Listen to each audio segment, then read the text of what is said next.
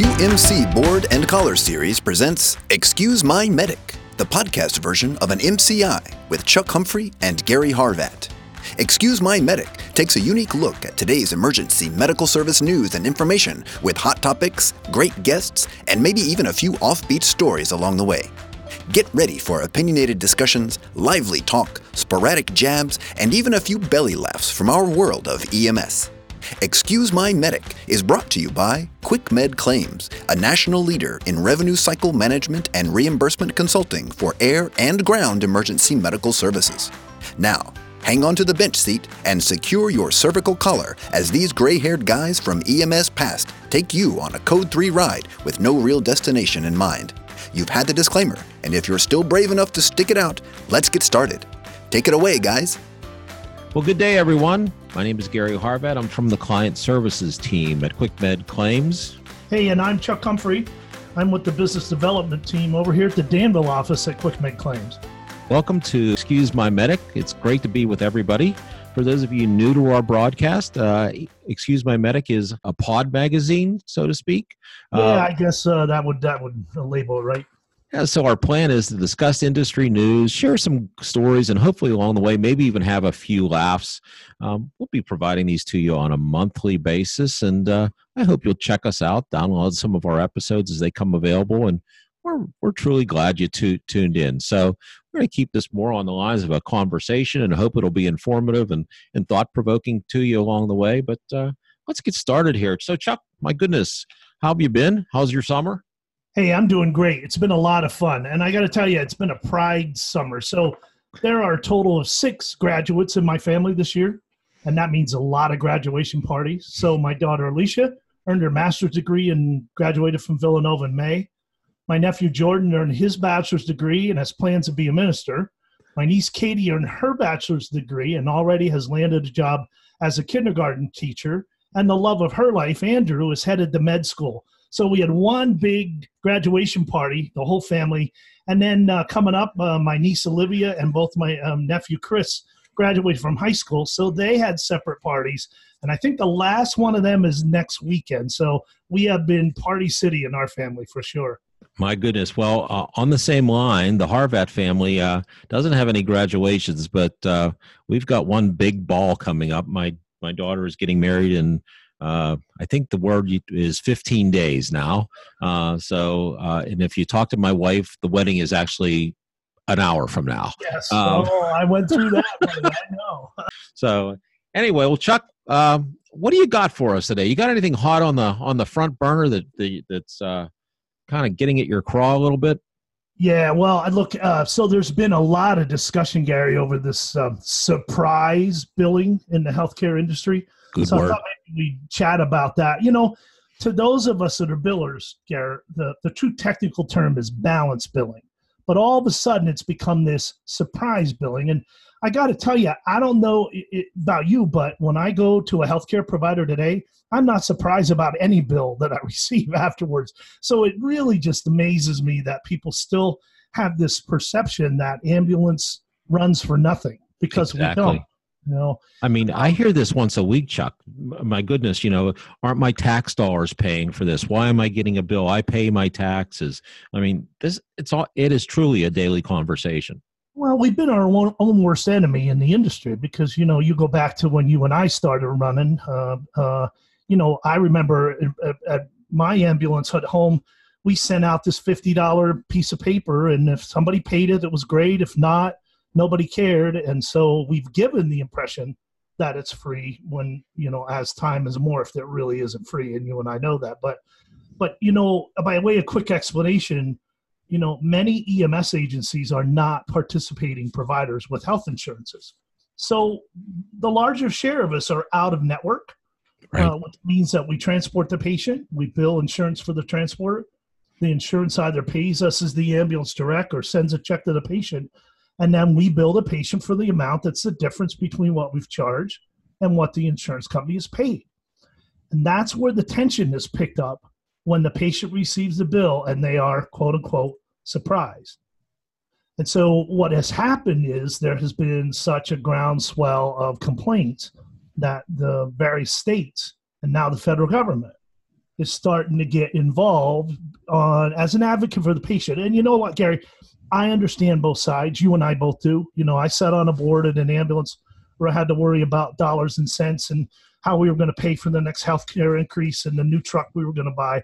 But by the same respect, I also understand on the patient side, getting a bill for several hundred, or an air ambulance situation, several $1,000s, really can cause a lot of stress. And I'm not, nothing we talk about today, I want to discount that because I'm sympathetic, but I'm also concerned about who's going to pay the bill if the money's not flowing in. And instead of attacking the providers, we have the best air medical coverage in the world, in the United States. We do.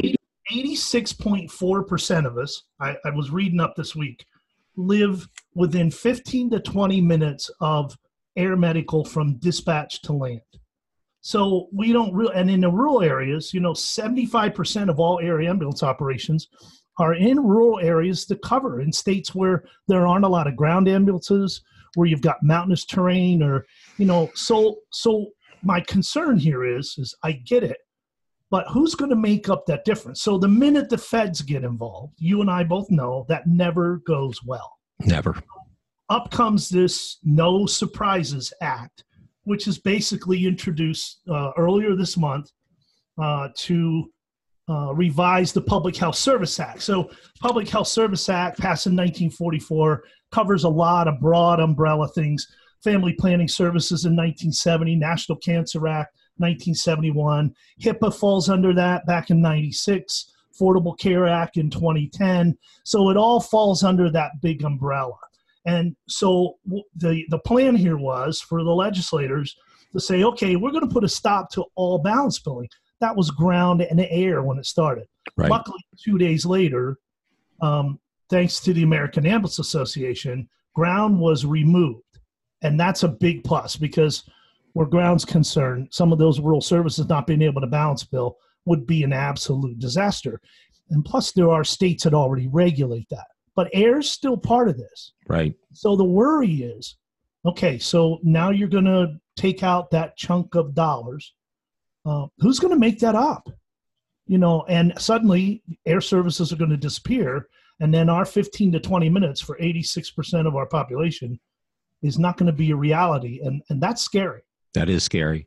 And I'm trying to look at this globally, Chuck, because from my standpoint, having a background with an air medical program, I recognize that it's very, very costly to operate these big pieces of machinery. There's things called life-limited parts that, if that engine's purring like a kitten and it comes on so many hours, that engine has to be pulled, refurbished, or replaced.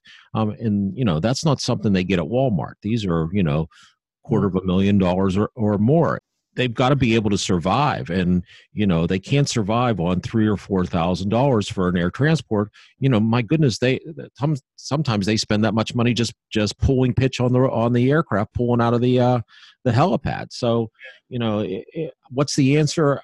I don't know. I mean, I try to look at it through, be objective as possible without wearing blinders, but something's got to give, and it's very concerning, because you're absolutely right. I think if this happens, then we are going to see air medical services disappear. We're also going to see patients waiting longer, and maybe can't get to that trauma center or that stroke center in the time that they need to be there. But it's very concerning, and I'm anxious to see how this all plays out.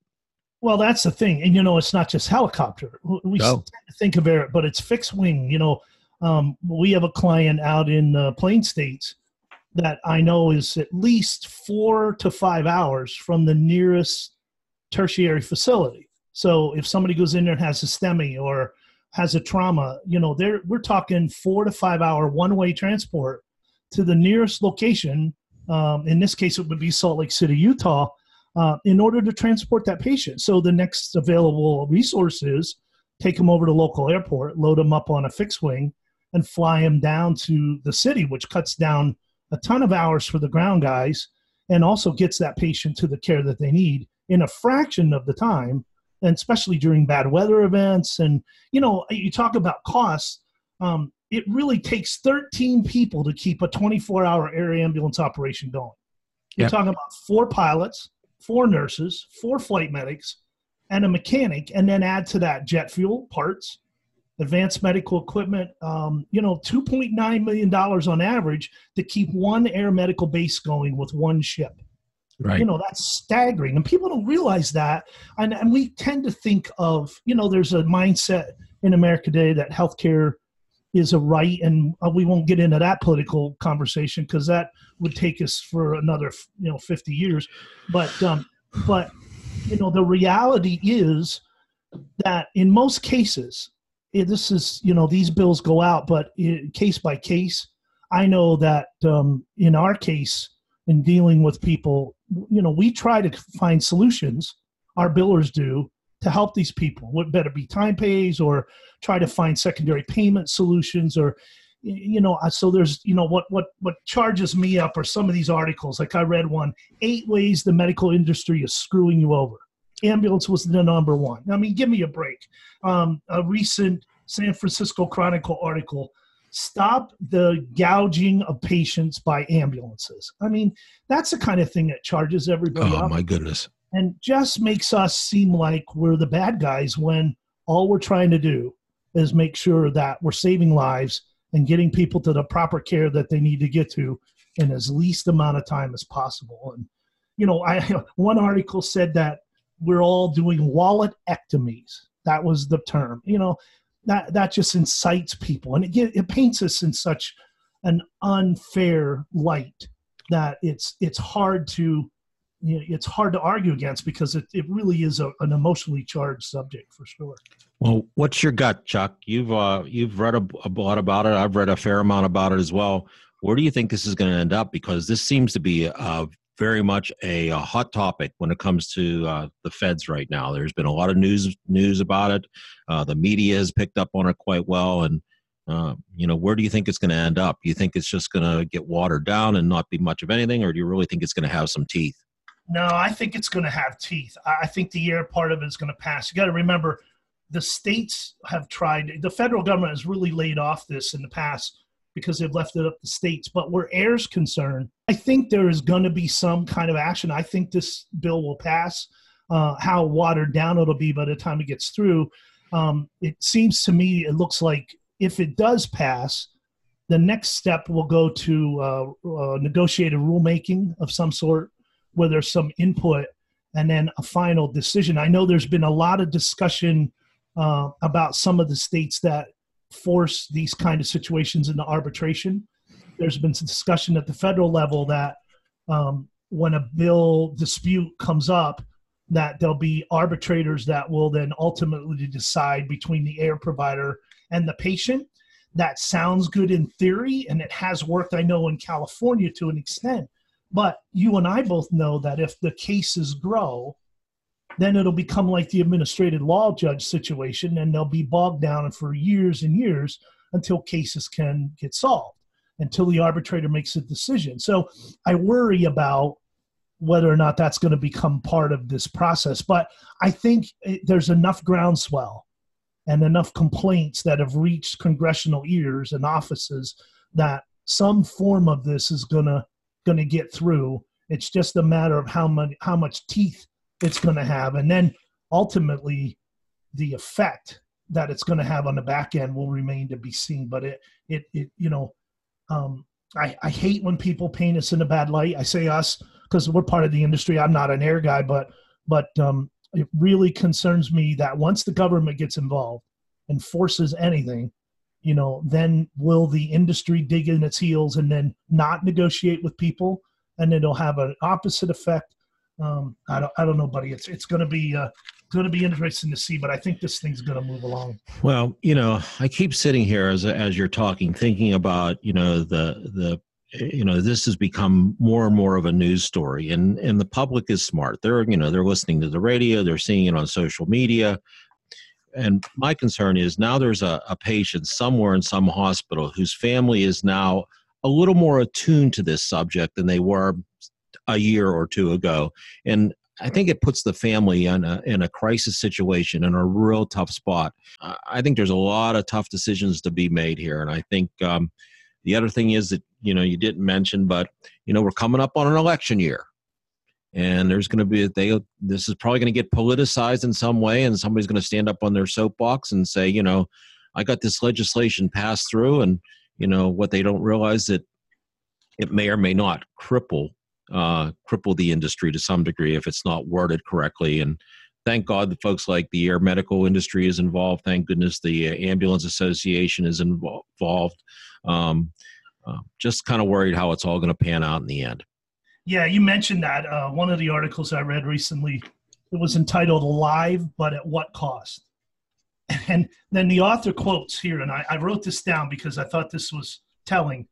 Then you get to be alive and bankrupt versus dead and financially solvent.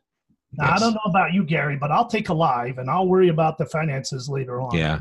And it also is a stressor for providers because, first of all, the first thing we're going to do is react. And then later you kind of feel bad because, I've been in this situation sitting on a board of directors. You feel bad when people call you and say, hey, my insurance didn't cover. What can you do? Right. It is conflicting, especially when you know people. But again, what I always remind them was, hey, we'll work with you, but you're here to talk with me about it. And that's the important part. Right. So I'm hoping there's a balance that's struck. And I hope the feds don't get too hard about this, that it becomes a situation where there's, there's no choices and it just becomes rigid, because we know in the past in these situations, be it Medicare or Medicaid, deliberations, those kind of things, that anytime there's a crackdown, it becomes a mess. And so I hope they leave their hands out of it. You can regulate it, but let some room.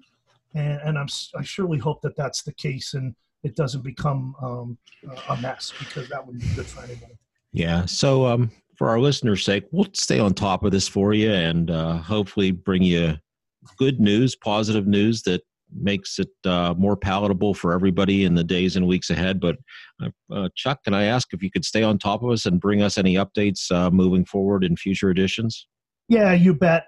We also do the every other week blog on our website.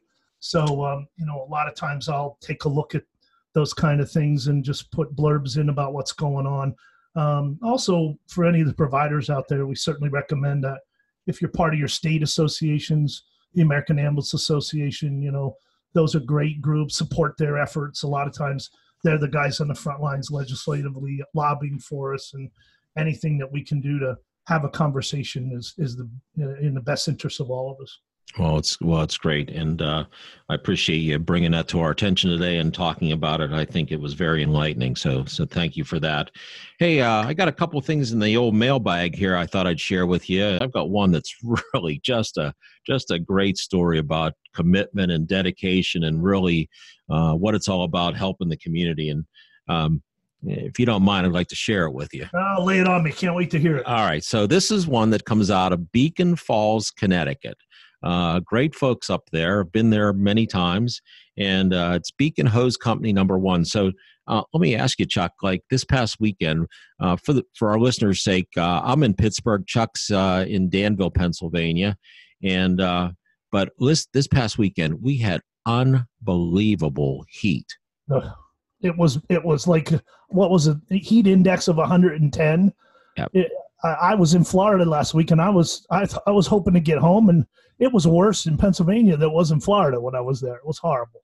Yeah, it really, really was bad. And Chuck, you and I have talked about this before. We both have pools at our house, and I have not been in my pool for many years. I'm just not a big pool guy.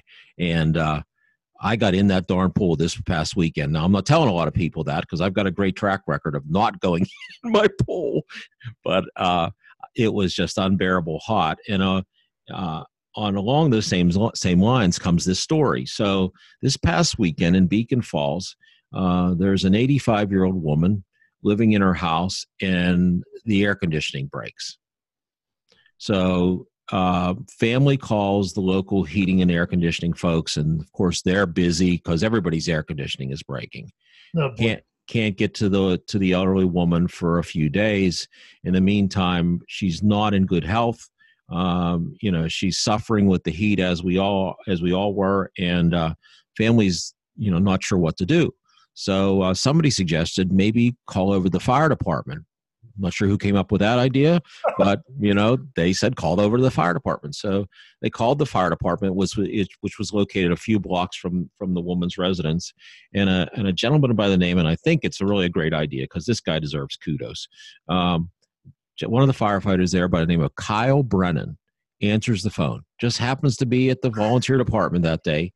Answers the phone and takes a call from the family of this 85-year-old woman, and that's situation. Pretty impressive, actually. Anyhow, that somebody was there to answer the phone at a volunteer company. Yeah? Exactly. So that was great that they answered. But so the family explains the situation, and he was like, we don't have anything on our trucks that can help you. We have exhaust fans that suck smoke out of the building, but that's not going to help from cooling her off standpoint. And I guess for whatever reason, there were some cooling shelters in town, but for whatever reason, she couldn't go there. So she was really up the creek. Well, as Kyle's having this conversation with her, he's sitting in the fire department office, and in the window of the office is what? Is a window air conditioner. So, he's explaining to the family on the phone, there's nothing I can do. And then I guess a light bulb went off, and Kyle said, hold on. And I guess he went over the window and saw what it would take. Loosen a few screws. So Kyle took the air conditioner out of the fire department window, put it in his truck, drove down the street, installed it in the woman's bedroom. My gracious. And as a result, the woman got cooled down, had a safe day, was healthy and fine with it. And I don't know if the air conditioner is still there or not, but talk about a great guy thinking outside the box. Yeah, I was just going to say outside the box for sure, And Yep. And I've been a volunteer. You've been a volunteer. Is that not indicative of just the kind of day-to-day things that go on that we don't even read about? That the volunteer service brings to our society. Really, it's amazing. It is. It truly is. And for this gentleman to, it would have been easy for him to say, thanks, but I can't help you. Maybe give her a suggestion or two and be done with her. But no, he saw, well, I can take this thing out of the window with a screwdriver and a couple other tools, and for him to take it in their car. And I think that speaks volumes. I say to my wife all the time, I get so tired of watching the news. It's always negative things. It's always bad things happening. But there are so many great stories out there, just like this one. And this just made the local blurb. I thought the least we can do, and with our listeners, is get it out there that other people can hear that, there are good stories that come out of all aspects of life, including the volunteer ambulance and the volunteer fire departments that do great things for their community, other than responding to the fire or the carbon monoxide alarm or whatever it is. And here's a guy that literally ripped the air conditioner from the office of the fire department out of the window, drove it down the street, put it back in, installed it, turned it on, and saved the day. He deserves a big award as far as I'm concerned. So yeah, he does. Yep, those unsung heroes that are in all of our communities that we certainly we don't give enough kudos to. That's for sure. So listen, I'm going to kind of switch gears here for just a quick second. So I had a friend of mine do this once before. Didn't do a podcast thing, but did this actually for her classroom, and it was kind of a fun thing to do. So if you don't mind, I'm going to kind of use you as a guinea pig, Chuck. Oh boy. Okay. Here we go. When Gary says he's going to use anybody as a guinea pig, you're in trouble. All right. So the story is, this is going to be broaden your EMS vocabulary. So, we talk about documentation and making sure your narrative is well written and detailed. I think it's a good idea maybe once in a while to throw in a good flowery noun or verb into there. And when people review it, go, I don't even know what that means. So, okay. Chuck, I'm going to give you a word. I want you to use this word in a sentence that has an EMS flavor to it. Can you do that for me? All right. We'll give it a shot. Right. So today's word it's a noun. It's a noun. So it's Fantod, Fantod. So give me your best shot at that. Oh boy, Fantod. First of all, 33 years, I've never heard of it. So that's interesting. You got to start subscribing to Webster's Word of the Day, Chuck. Yes, I do. Well, boy, Garrett, how about this? Most patients are not a Fantod of the IV needle stick in a moving ambulance. That sounds really impressive. No. It was really, we need a buzzer. We need a buzzer or a bell, huh? Yeah. So I don't have a clue, buddy. So lay it on me. It basically means like an emotional outburst, like throwing a tantrum. So the patient was very agitated and in many cases had a Fantod while we were in his presence. Okay. So I wasn't too far off. It was like right church, wrong pew. I think you're a little further than that, Chuck. But if that makes you feel good, okay, we'll give that to you. Give me props, brother. So I'm gonna next month it's your turn. It's your turn to give me one. Okay. And all right. I can hardly wait to hear how that'll work out. But I'm sure as we sign off here, you're going to be leafing through the internet, finding the word that you can get me on next week. But start right away. Yes. But A for effort. Hey, before we close, you got any good stories for us? I got one. If you got one. Yeah, I was thinking about. Well, we had an ambulance picnic last night, and so we were. We always get together, and a couple of us gray-haired guys, we talk about the past, and I was thinking about a night where in the middle of the night we got called out to this. It turned out to be a DUI accident. Thankfully, nobody injured, but the partner I was with at the time, I'll never forget, he had this thing about DUIs, and I'll never forget, he just started laying into this person like, you called me out for this, and this is avoidable. You could have killed yourself, and now there's somebody having a heart attack, and I'm out here picking up your sorry butt in my ambulance. And I just looked at him afterwards. I said, dude, you can't do that. He goes, I can do whatever I want at 3 a.m. You were just recalling that. I was like, I remember that. I don't know if that was, I wouldn't certainly teach that to any probationary members, but it seemed to fit in the moment at 3 a.m. on a rainy 3 a.m. Sure. Yeah. All right. I got one for you. This comes out of Florida. This is when I read this, this was funny. And by the way, folks, if you have a great story, and we call them in this business, of course, war stories. If you have a great story, give us drop us the note with some information at clientservices@quickmedclaims.com, and we'll take a look at it and maybe put it on the air for one of our future episodes. But this one comes out of Florida. So strange as it may be, there's a gentleman working, maybe gentleman's probably not the right word. There's a guy working on his motorcycle inside his house, I guess in the living area of his house, not the garage now, a living area of the house. And it's on one of these platforms that holds the bike stable and that you can start the engine. Well, he started the engine in the house and revs it up, and lo and behold, what happens? This thing comes off the platform and then goes crashing through the glass screen door, causing glass and door fragments to fly everywhere, injuring the guy who was, of course, sitting on the bike. So, of course, the wife calls 911, and the medics arrive on scene. And, of course, he's got glass fragments, everywhere. Nothing serious, but he's got some glass injuries. So, the guy goes to the hospital, and I guess they're stitching him up and putting them back together again. And the wife's still at home. She's cleaning up after the accident. And I guess there was oily towels, which for whatever reason, and again, this comes off as, like, what were you thinking here? Takes the oily towels and throws them in the toilet.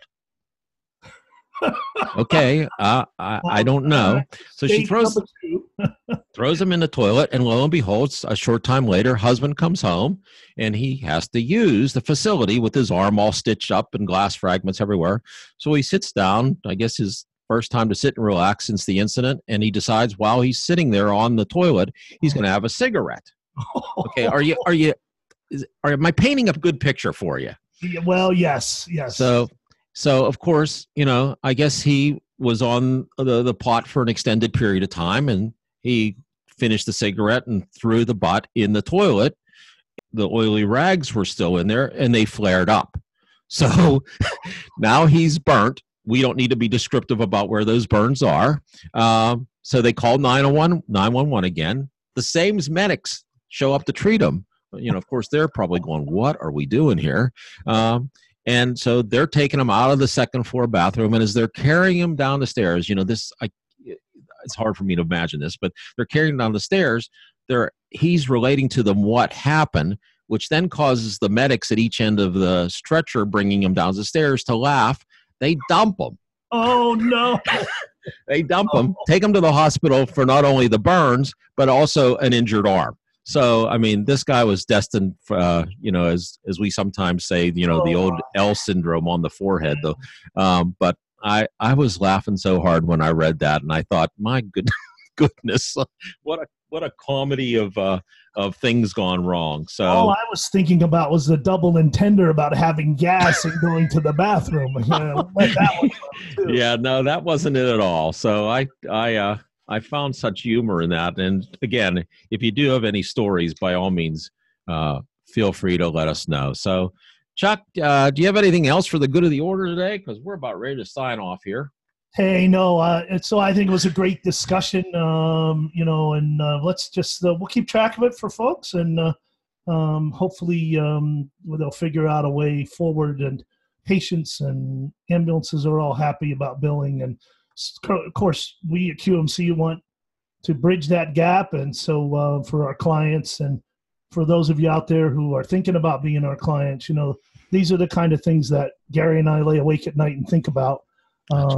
But we joke a lot and we have some light, and I've enjoyed this time. But the serious part of it is it's just a true honor to serve in this industry the number of years we have, and interact with our clients, and always looking for solutions and ways that we can enlighten and be part of the conversation. And I look forward to that in the future times.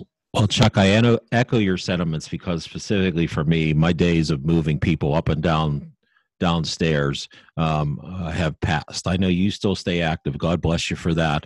But I am no longer. But for me, EMS is part of my fiber. It's what I grew up with in the 70s up till now. And so for me, helping those ambulance services, clients and non-clients out there understand, especially when it comes to reimbursement, is something that really fulfills me. I can't do the patient care anymore, but I can help them in other ways and hopefully stay afloat. So again, thank you, Chuck, and thank you to everyone for joining us. I would encourage you to please follow us on the QMC Board and Caller. We have keynote presentations. We have this edition of Excuse My Medic, as well as other ones that will be forthcoming on a monthly basis. You can find us in the iTunes Store or Google Play and other different podcast sites. So feel free to follow us, download as you need, and we'd love to have you in. So thanks, everyone. So at this point, let's drop the tones and grab our gear. Chuck and Gare, we're out of here.